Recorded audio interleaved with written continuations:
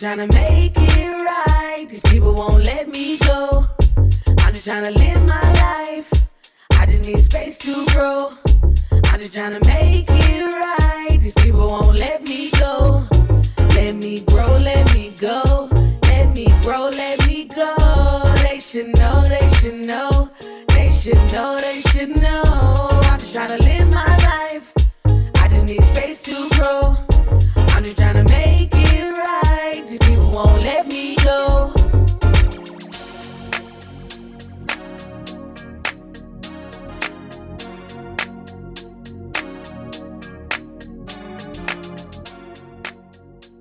Welcome to the Tea with Bree. I'm your host, Bree. Thanks for listening. The Tea with Bree podcast is focused on deep, honest, and vulnerable conversation. Each week, I sit down with a different guest in order to have those conversations. Every week, we'll start with my guest's bio, an intro into how we know each other, and then we'll go into a deep dive conversation about whatever topic they brought to me that week. For this week's episode of The Kettle is Hot, I am joined by my guest, Lucas Wolford.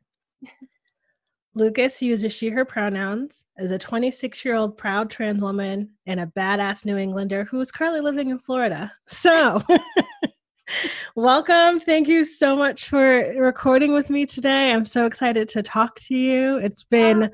No problem. Thank you so much for having me. I'm so excited we got to do this. Me too. So, Lucas and I met many moons ago. Years ago.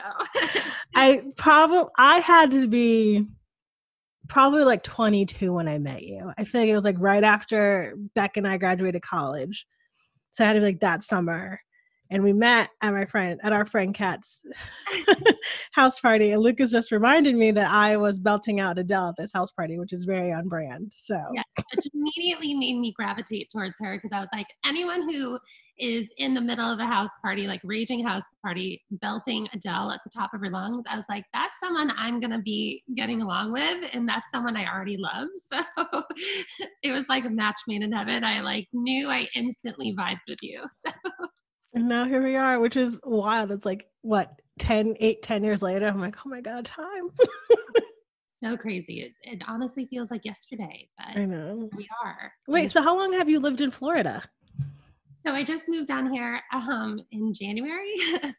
I was hoping to get, the new start, fresh chapter of my life, and a global pandemic happened, which wasn't really on anyone's radar. So just trying to make the most of it, but I've been really enjoying myself. I kind of refer to myself as like a Southern Yankee because I'm in the southernmost state now, but I'm still very much a New Englander. So yeah, I find it funny, like being in Texas. I've been here for 4 years now, and I still tell myself like I am a New Englander, but raised by Southerners. So like I have like East Coast moxie with like Southern Belle roots because like my family's all from like Texas, Mississippi, Louisiana, North Carolina. So like I grew up with like Southerners, but growing up in New England and living now in a Southern state, like what a culture shock that was for me of like being very direct and how people in the South are like very passive. And I'm just like, okay. So down here, I find are a little bit softer with the way they address things and the way they kind of approach different issues and different topics. And I've learned that being from New England, we're just very blunt people and we just say it like it is and there's no beating around the bush. And it kind of is just shocking to some people down here, but it's who we are. It's how I was raised. I always tell people like it's just refreshing for y'all. You're just not used to it yet. Yeah. Yeah. And New England is definitely an acquired taste.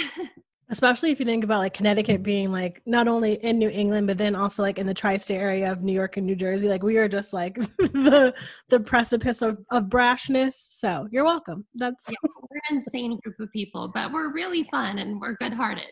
So we're very fun. We're very honest. You'll never have to guess how we feel. We're always pretty much down for anything. So yeah. I view those as all positive things. So. Same. Well, I'm very excited to talk to you today about this topic, specifically in getting your perspective on everything going on.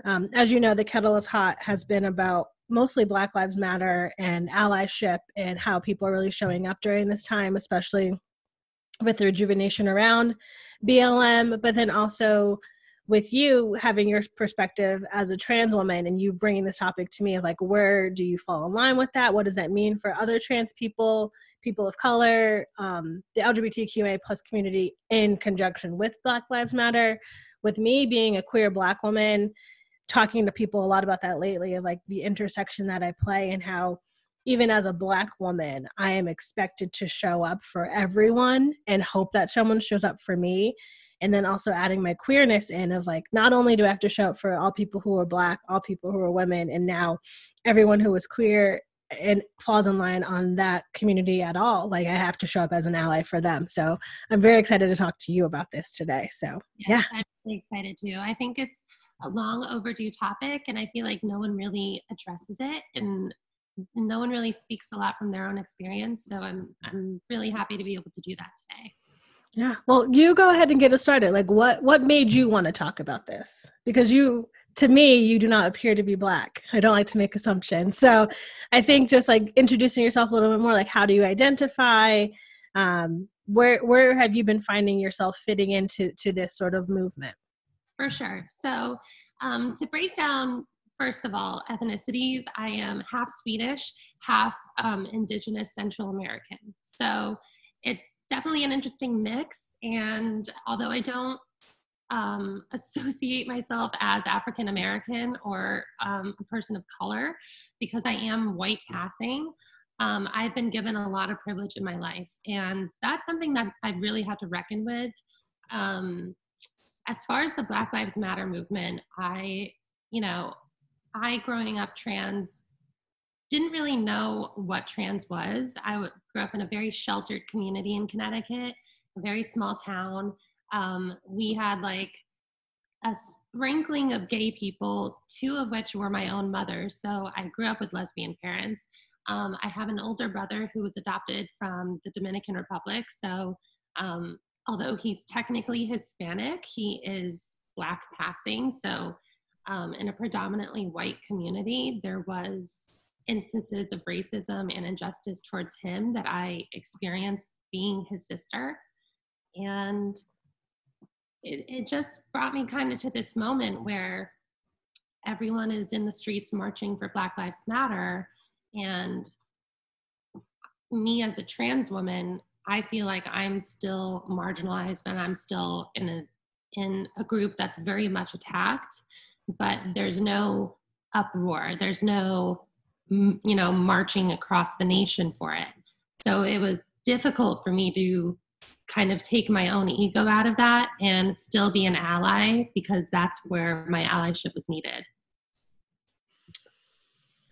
There's so much that I want to unpack, because I feel that, like I was saying, like being a Black woman, if we just think of, if Black Lives Matter was originally founded by 3 Black women, and it was in response to Trayvon Martin being murdered. And, if you go to their website, which sidebar, the fact that BLM is now considered like a hate group or a terrorist group by our president, but the KKK isn't, is a whole different podcast episode for a whole different day. Yeah, we can spend the entire episode going off about what is wrong with our current administration and our current government.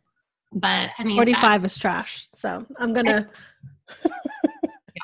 we can talk a little bit about that, because I do want to talk about some of the ways that this administration has targeted trans people, more so than I feel almost any other minority group. They've actually put into effect like bans on trans people. So the fact that hasn't caused really an uproar, it has. And I don't want to discount people who are still allies and still fighting for us, but I feel like we haven't been given that moment where people aren't outraged for us. I feel like we haven't reached that moment yet. And that's how I feel with Black Lives Matter. Like, if we look at the sort of, for lack of a better term, like you're saying, like the uproar around Trayvon Martin, George Floyd, and the countless other men who we've lost to police violence and racism. And women. But that's the thing. I don't feel like women get the same amount of level. Like the fact that Breonna Taylor's murderers are still walking around free. We still don't have real answers around Sandra Bland. All these other Black women who have been murdered whose names aren't even held in the same light as when Black men are. That's been really hard for me. And my friend Era, who was on a couple weeks ago, we've been texting and sort of like have created this sisterhood of just being fed up with the bullshit around how disrespected Black women in America are. And that's all Black women, trans, cis, non-binary, just all Black people who aren't male or masculine of center. And how, as a Black woman, and the stuff that's going on right now, like we had Megan Thee Stallion just got shot over the last weekend, and people are making a joke out of that. Tamar Braxton attempted suicide a week or two ago, and I just heard about it this week, like how the well-being of Black women and the safety of Black women isn't held to the level that it should be. And, you know, the Malcolm X quote always comes into my mind, like the most disrespected woman in America is the Black woman. And then like lately, I just wrote a post yesterday of just everything I've been feeling being a Black woman. And there's a quote from Ashley Marie Preston, who is a Black trans activist. And she wrote a whole piece about, you know, she just turned 36 or 37. I want to say 37. And she wrote about how she cried on her birthday because for a Black trans woman to make it to 37, the life expectancy of a Black trans woman is 36. So she beat that statistic by 1 year, and how life-changing that is. And just, you know, just again, like you're saying with the trans community, as someone who is an ally who has worked in LGBTQA plus issues with youth who are trans and non-binary and coworkers who are trans and non-binary, and just how often, and then also the intersex community, which I always forget to also bring into this conversation of, you know, all these different gender identities, but specifically trans, who are vilified, who are marginalized, who are, you know, like you're saying with 45, the trans military band, and, you know, there's a trans student here in Austin who had served in the military, who lost their scholarship because they are trans. And so they couldn't afford to go to university anymore. Like all of these things that are happening because of 45. Right. And I'm really glad you touched on that, because I feel like Black women have been carrying the weight of the civil rights movement and have been carrying the injustice of it, but they've been doing so with grace, and they've been doing so in, for lack of a better word, silence. I mean, they don't want anything in return, which I think is so humbling. I think they just want a seat at the table. They want a seat at the table. They want to be able to have the discussions that other civil rights leaders are having. And Black women started the Black Lives Matter movement, but you don't hear about them. They're not even, you know, referenced. Breonna Taylor is now being turned into a meme. You know, it's just the amount of disrespect for women in the same community that's being targeted that the Black Lives Matter movement is all about. And it's really disappointing, because I feel like more credit should be given. And as far as Black trans women, you know, in 2019, the American Medical Association described the violence against them as an epidemic. I mean, this is a serious issue. In 2020, I think by April or May, we had almost 20 trans women of color killed. I mean, first of all, it's heartbreaking. And second of all, but you know, there's no media coverage of it. There's very little news press releases about it, but it's stuff that our community has to acknowledge basically on their own. Yeah. And I also think about Black women and Black trans women in the work that we have done between the civil rights movement, the women's rights and suffragettes movements, like the whole thing around feminism and Black women being erased from that. Right. The LGBTQA, like Stonewall was started by women of color, trans women of color. Yeah, like there's just so many things that Black women and women of color have done, and then we are so erased. Like I didn't even know, like when Black Lives Matter first started, the amount of credit that was given to Black men, and them being like, we didn't start this, like them having to say it was 3 Black women who started it, and we are just here to kind of help spread the message and, you know, be at the helm of getting attention around it. But the fact that like the voices of Black women are so drowned out and negated and ignored. It's just, I was telling someone yesterday, like, it's just disheartening. Like, I'm just tired. Like, I'm so tired of being expected to show up constantly, then no one no one shows up for us. I can't even imagine that feeling. I'm tired myself from seeing it and from bearing witness to all of it. So I can't even imagine the amount of exhaustion it takes on a daily basis. The only thing I can sort of equate that to is trans people having to constantly defend the validity of their life to other people, because 45 especially, but I mean, it trickles down. It starts with 45 in the executive branch, and then it trickles down into our society and our culture, where we have many people who try to discredit our life and invalidate our life experience. And when you discredit someone's life and you invalidate someone's life, you automatically deem them less than human.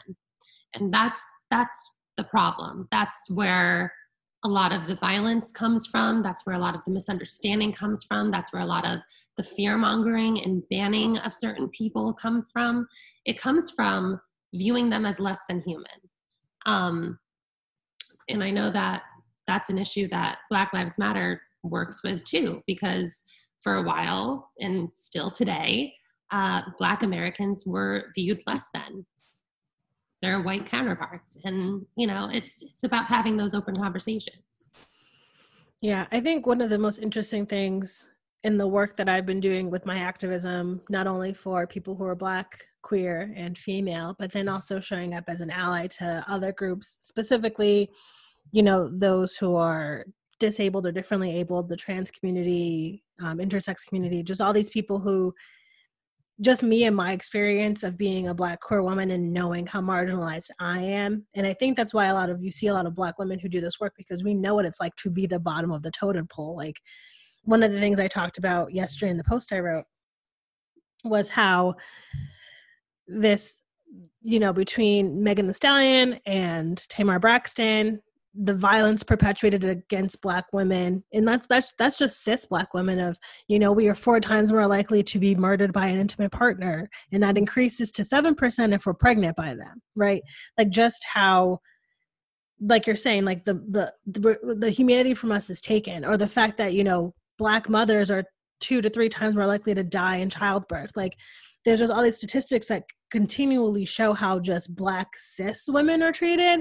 And then you add that on to, like, if she is queer and if she is trans and all these other things of, I was talking to a friend a couple weeks ago of, like, the amount of violence that trans women, have thrust upon them. And I'm like, and we had a whole deep dive conversation into why do we think that is? And I was like, I think it has to do with the whole, like, masculinity, right? Like, if we unpack masculinity and how, as a cis hetero male, you are expected to do these things. And we can see the statistics into showing our communities for a long time, especially the Black community, of you're expected to work hard, never cry, pick yourself up, do all these things, never ask for help, don't get therapy, like all these things that are compounded on us. And then, they fall in love with someone who is a trans woman, and now they have to question their masculinity about that. And it's like, no, trans women are women and trans men are men. And in just how society tries to put everyone in a box and make it that you can do this, but you can't do this. And this is good and this is bad. And so I think it's just all these societal pressures. It's if you think of it like a pressure cooker, there's all these things that are going on inside, but if you don't release any of that, then you get an explosion. And I think that's why we've seen this increase of murders of, like, you are expected as a cis hetero male to only fall in love with cis hetero women.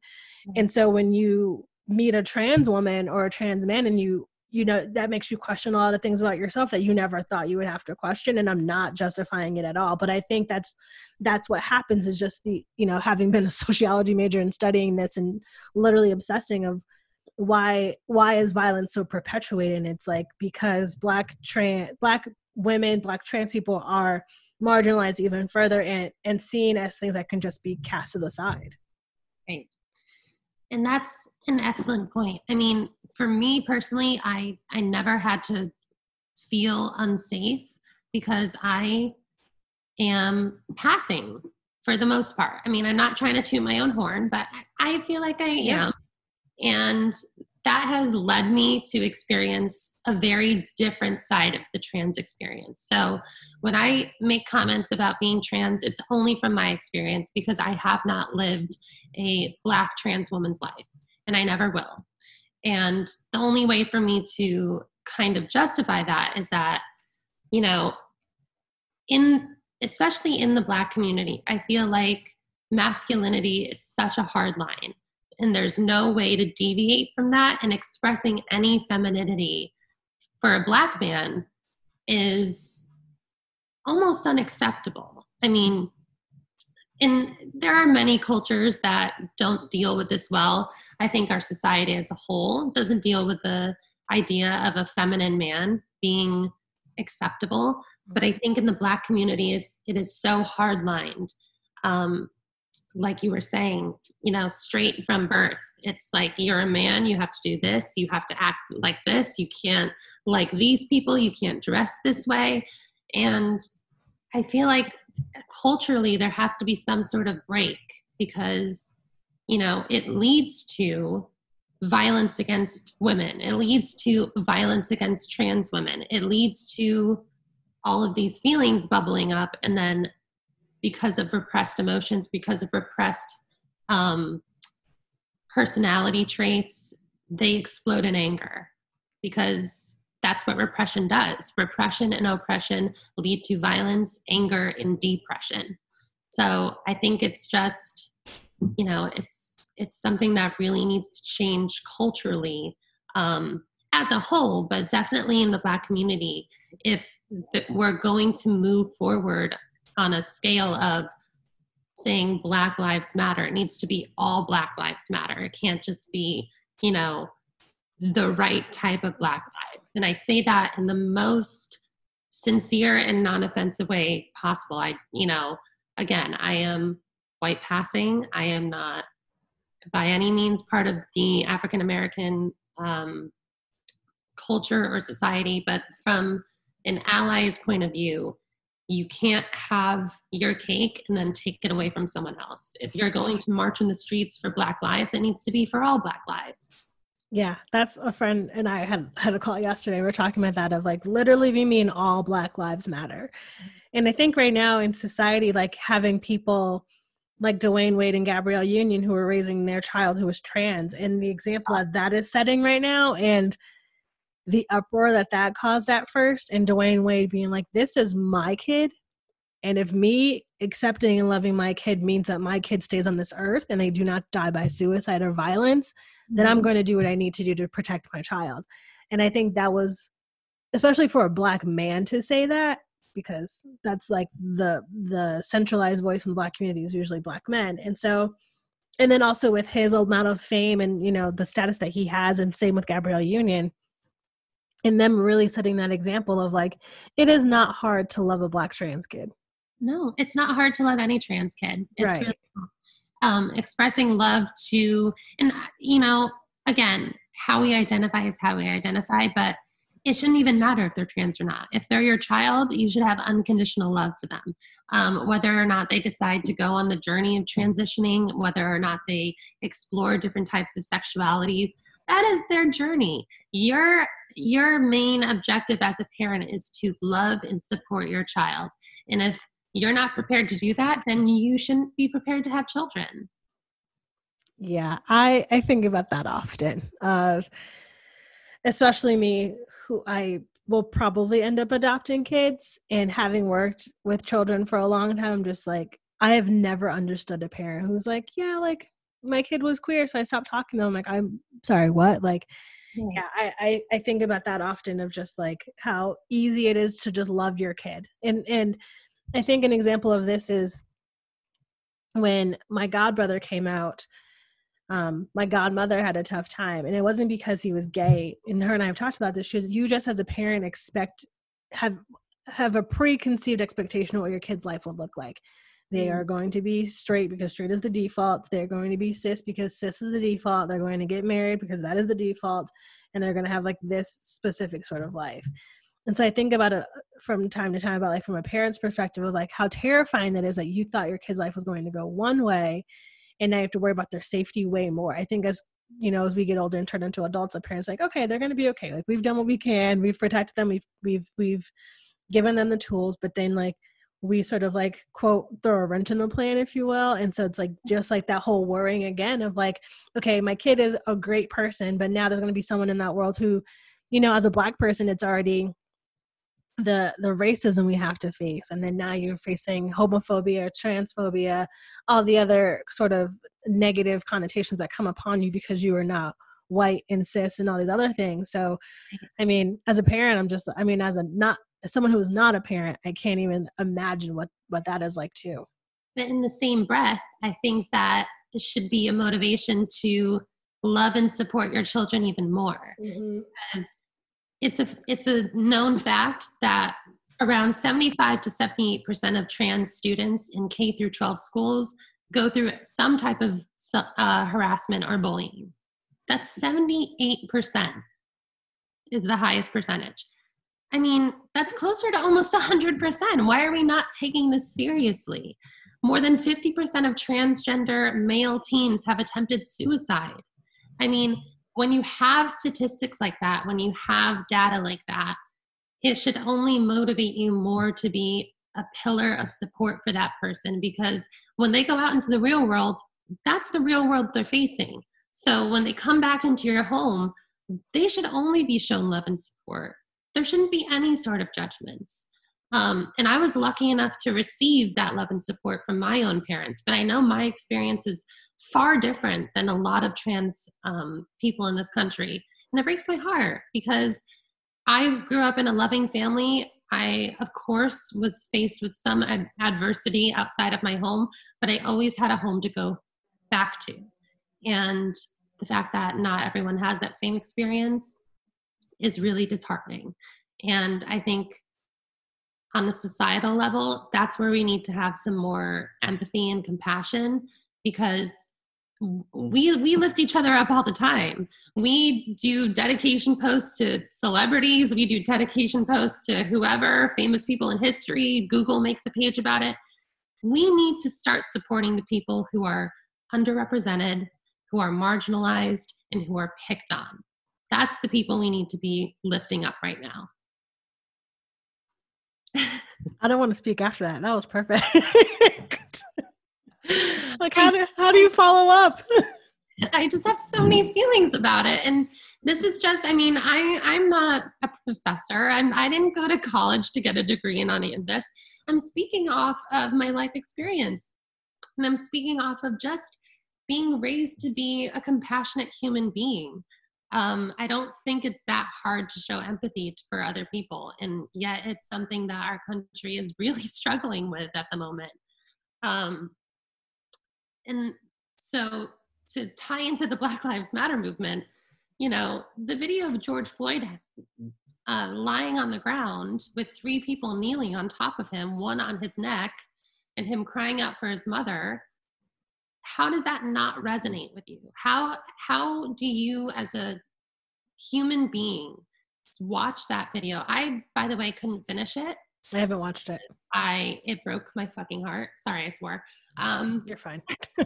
It broke my heart, and I had to stop, and I sobbed for a while, and I just couldn't believe that this is where we are at 2020 in America. But you know, here we are. Well, I think it's also the whole presence of the police, and which is a whole different episode I already had about defunding the police. But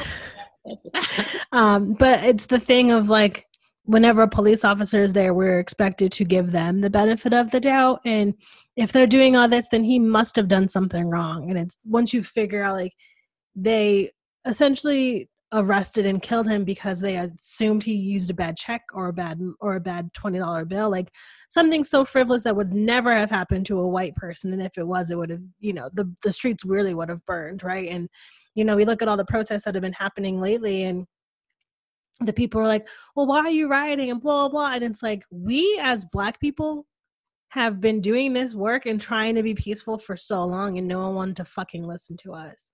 And so now if the fact that people specifically white people, have put more power and respect and appreciation into buildings than they do people. We're like, fuck your property, fuck this bank, fuck this Target, right? Like Right. all these things that are replaceable, but the fact that Black people are constantly killed, and then we are vilified when we are murdered, of like, well, they deserved it, they shouldn't have been doing this or doing that, or like, you know, well if he would have told, well, and then like if he would have known that this person was trans, they wouldn't have done, like, no, don't blame the victim when they are murdered, right? Like, it's the same thing, like trigger warning when a person's raped, like, well, what were you wearing, what did you say, what did, like, the whole vilification of the victim and victim blaming. I'm just like, I'm that's what I'm most exhausted about. It's that mentality too in our society that allows for the excuse for their life to not mean anything. That's how our society so far has been trained to think. You know, when a criminal gets killed and is killed by police, oh, well, the criminal was a criminal, so their life didn't matter. You know, when a trans person was killed, it's because the trans person was maybe a sex worker. And, you know, when you live that kind of lifestyle, those things might happen. It's not a justification. This is a human life. And for a police officer to knowingly and, in my opinion, unremorsefully take a life and then try to hide behind the law, that to me is more upsetting than someone burning down a Target, you know? And let me just say this for people who claim that all of the protests are rioters and looters. I went to a Black Lives Matter protest in downtown Orlando. There were 10,000 people who convened in downtown Orlando and marched through the streets. And you know what? Not a single thing was broken. And let me tell you as well, we were all wearing a fucking mask. So there was no destruction of property. It was completely 120% peaceful. And we still had armed police officers lining us like we were about to become violent. And Orlando PD actually brought in an LRAD system, which if you haven't looked those up, research LRAD systems because they're really terrifying. It's basically a huge speaker that can cause hearing damage and actual hearing loss if you're too close to it. And it's meant to disperse violent crowds, but that's been used on peaceful protesters all across the country. But that's what was brought against us for us just marching in the street like we're allowed to do because we're American citizens. So when you have that kind of aggressive stance to just citizens asking you to, hey, maybe take the violence down a little bit, and that's their reaction, that to me says they're guilty. And I hate people saying, oh, you know, it's just a few bad apples, you know? But I think we're forgetting the rest of that phrase, right? Mm-hmm. A few bad apples spoil the bunch. So if you have a few bad cops, they are spoiling the police force. So, you know, you can't say, oh, it's just a few bad apples without finishing the rest of that saying, which is they spoil the bunch. They spoil it for everybody. I'm sure there's good cops out there. I have met people who are police officers. They seem like very fine people. I have no doubt that they conduct themselves in a respectful manner. But if they're also not calling out the people who are abusing their power, then they're on the same side. I'm sorry. Yeah. You know, there's no excuse for it. Any other abuse of power, well, I would like to say any other abuse of power would get consequences, but obviously that hasn't happened in terms of our executive branch. So yeah, that's supposed to happen. We had a protest here maybe like a month ago. We had 15,000 and peaceful protest. It started at one of the historically Black colleges here in Austin. It was organized by Austin Justice Coalition, Huston-Tillotson, which is the university. And then it was 15,000 people walking from the college to the Capitol, the state Capitol. Same peaceful protest. there were no police. We told them, I guess they told me we didn't want police presence that day. It was like very, very, very minimal, like just like blocking off the streets, but no interactions, no damage was done, which for us, I think it was because it was organized by these two bigger organizations. But even before that, like we had the city council was talking about defunding the police. And it was right after a couple other protests had happened where one child, I think he's 15, was shot with, quote, non-lethal ammunition or less lethal ammunition. And he's been in the hospital ever since, like literally like a beanbag to the back of the head. He was by himself. There's footage of it, and we don't know if he's gonna make it. And there was another young boy. Both of these were boys. Both of them of color. One of them is black. He was leaving, and they shot him in the back of the head with a less lethal ammunition. But just like watching how violent the police were to these peaceful protesters, who they're like, well, they were throwing frozen water bottles at us. I'm like, you have a shield. And the police chief was like, well, our shields were broken. I'm like, how are your shields broken? And if so, where are you spending all this money? Like Austin PD has a $400 million operating budget. Seriously.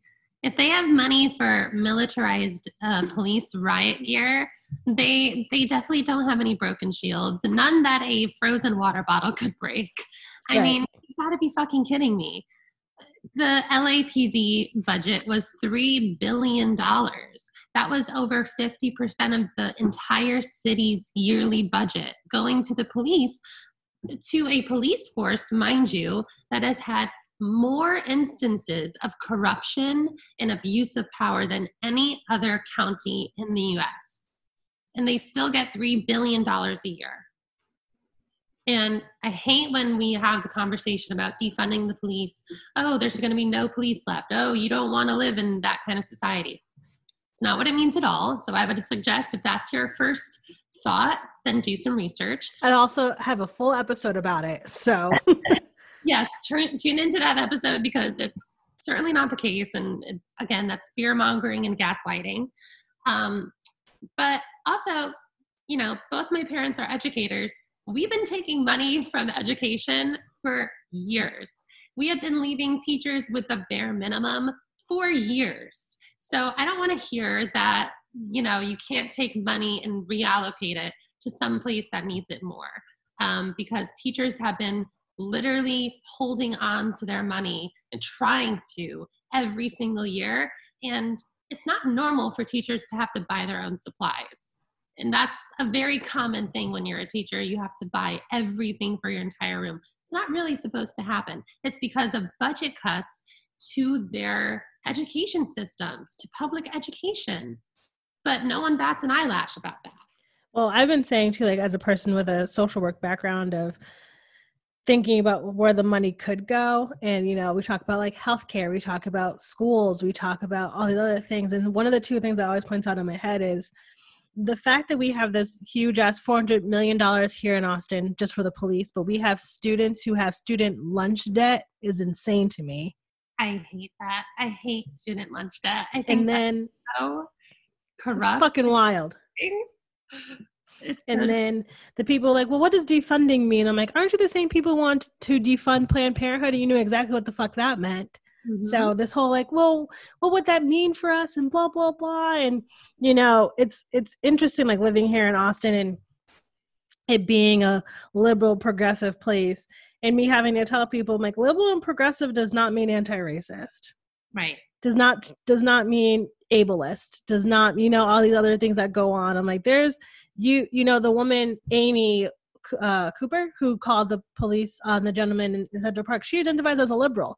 I'm like, that does not mean anti-racist. Like there's all this piece of the language we have to continue to unpack of like, you could identify this as this political party and still be a racist asshole. And just having that conversation of what is your, like you were saying, what made you bring up this topic of like, what is your privilege and all this stuff? And I tell people, it's like, yes, as marginalized as I am as a Black queer woman, I am also educated and I have been able to like have a job and jobs that were well paying and had health insurance and like all these things of like looking at my privileges of like, I have never been a sex worker. I've never, used drugs and not to, vilify those two things, but like, the amount of, like you're saying before, like the people who think that like sex workers and people who sell drugs do it just to do, like, no, they're doing it to survive in a society that was not made for us to survive and thrive and succeed as people of color and as trans people, right? Like, you know, I think the show poses a really good example of like how sex work is so important to the trans community. That's sometimes the only job they can get,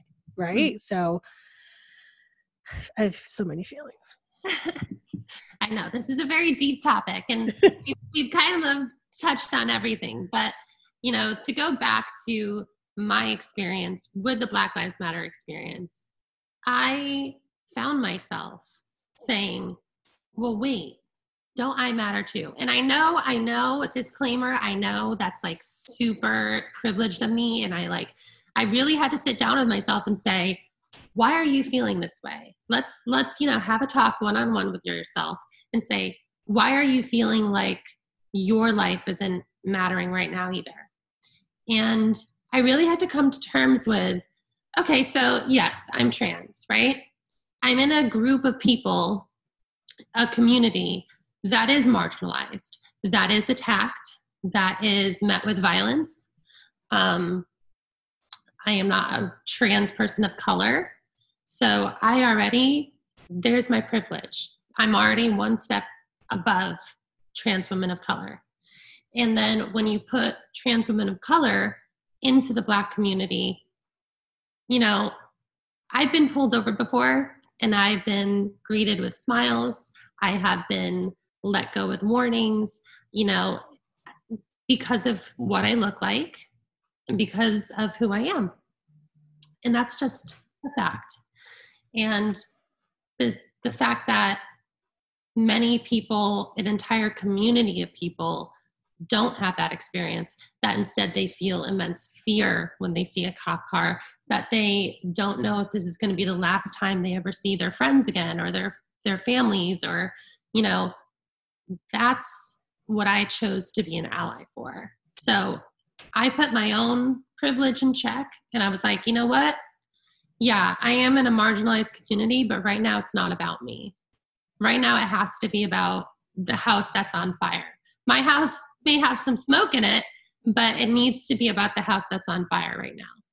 So that's where I came to terms with being an ally of the Black Lives Matter movement and just an ally for human justice. I mean, I feel like, you know, yes, the Black Lives Matter movement needs a lot of attention right now. And until we get justice across the board, then I'm going to keep fighting for it. But, you know, we still have children in cages at our border. We still have the trans community being targeted by this administration now allowing healthcare workers to deny us healthcare.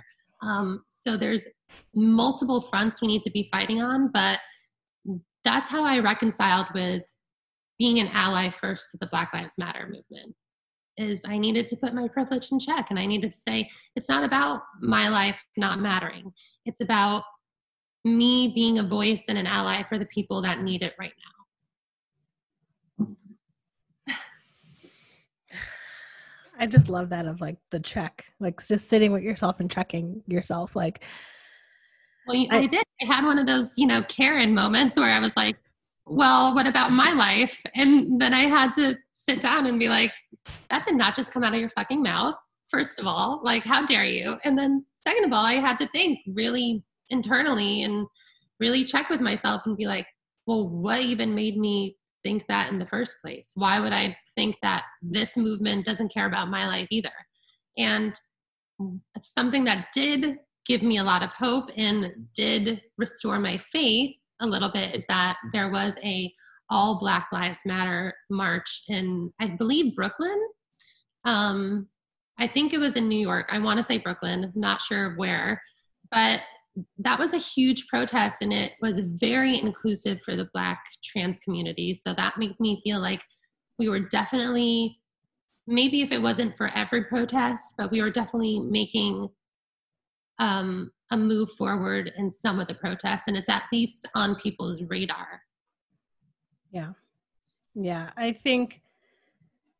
I know there was one in Brooklyn. I think there was one in California too, of an all Black Lives Matter. And I tell people often why I started this show was to give platforms to anyone who wanted to come and talk about literally anything. I just recorded with a friend about like all things like Black and nerdy before you.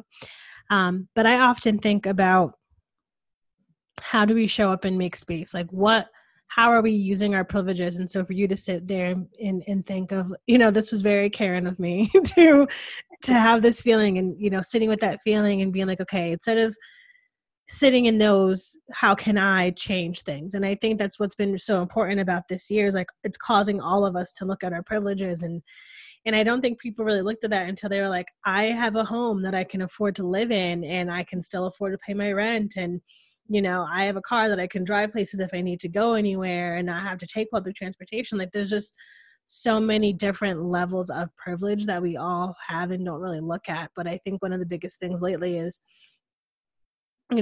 aside from white people looking at their privilege, it's all of us looking at what privileges do we have. Because I don't think a lot of people took their cis hetero life as privilege until they really started noticing how affected by the trans community is. So yeah. I mean, and I think that's something we all should be doing is if we have instances like where I was like, well, why doesn't my life matter? And you have to like check into yourself and be like, well, why do you think that your life doesn't matter? Why do you think that things are going against you when it really has nothing to do with you? And I think checking in with ourselves and recognizing privilege is the smallest thing we could do right now.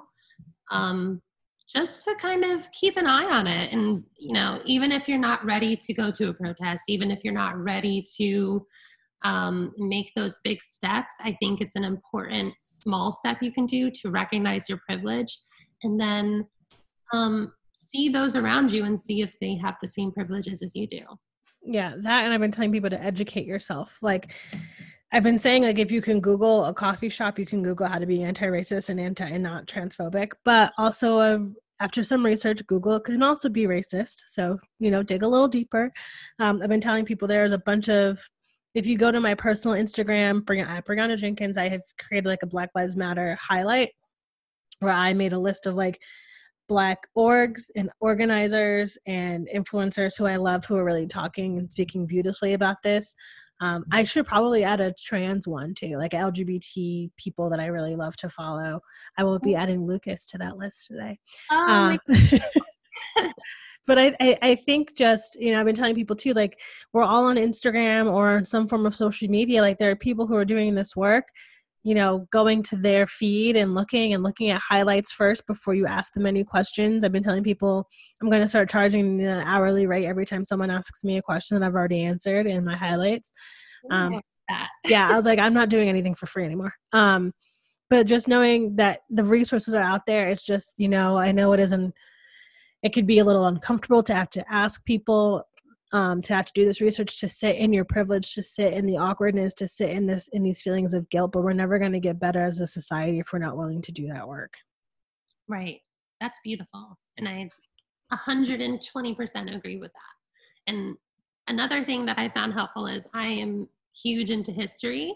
So I love to look back on historical context. So I immediately started researching like the Tulsa race massacre and the burning of Black Wall Street and the history of lynchings in our country during the early 1900s. And just all of those things and gentrification and redlining of districts. It's very fascinating and troubling at the same time, but you can learn a lot from history. And I think, the more knowledge you have, the less ignorant you're going to be. Yeah, I've been telling people every day to Google Today in Black History because you'll learn something new every day. The Tuskegee syphilis trials and how Black men specifically were given syphilis to see how it would react to the body, which they were not told they were being given syphilis and then weren't giving a cure afterwards, and how Black people have been used as test subjects. Done by the government, right. And how Black people have been test subjects for everything, but I digress. And then also gerrymandering and how important that is. And like you were saying about redlining, like Also, like the way that districts are drawn, like just really paying attention, especially here in Austin. We have we're redistricting this year. So I've been telling people pay really close attention to your city council, to your mayor, to the people who you elect into offices, quote, as small as school board up into presidential. A lot of the stuff that happens to you happens on a local level, so know who your local politicians are and that these people work for you and that they have to answer all your emails and phone calls. But yeah. Yeah. And if there's one thing you can do that's a form of protest, it's vote. Please vote. Please, please, please vote, because that would be the biggest and smallest form of protest you could do. Do your research and please vote accordingly. You can trust a poll, but it doesn't matter unless people are actually going to the polls. So please, please vote. It is so important this year to vote. Lucas, you did my job. That's what I say at the end of every episode. Like, please be registered to vote. God.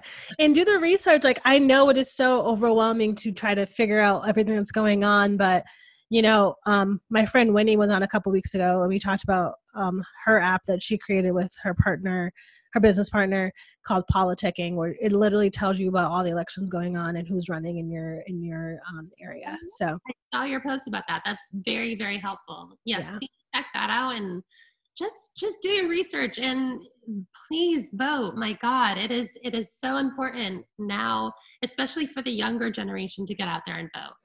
We can always count on the senior citizens to go out and vote. And, if we're sick of baby boomers and we're sick of that generation's morals and ideals, then it's really time for us to get out to the polls and show up. So.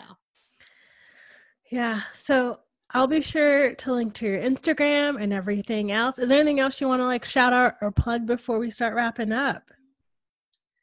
I just want to say, if there's anyone out there who feels marginalized, who feels oppressed, who may just get really down from hearing all the news, there still are good people out there, and there are still things worth fighting for. And I know it's really hard sometimes to have motivation to fight for them, but if you don't have the motivation for yourself, think of your friends, your family who might be affected. I say this all the time to people who, maybe aren't planning on voting or maybe planning on voting for Trump again. I say a vote for them or a vote in favor of that ideology is a vote against my rights. So if you're not going to vote based off of your own ideas and beliefs, vote to defend mine, because we all deserve a seat at the table. This is America. Diversity is what makes us beautiful, and we're known for it. So I think we should be celebrating that and not trying to restrict any of that. So if you feel marginalized, if you feel like on the outskirts, just know that there's tons of other people to talk to, and there's tons of other people who are ready to be an ally and ready to love and support you. I love that. I'm not going to cry today. As you know, at the end of each show, I like to ask my guests a final question. What is the best advice you were ever given, or what's a piece of advice you would give to your younger self? Ooh.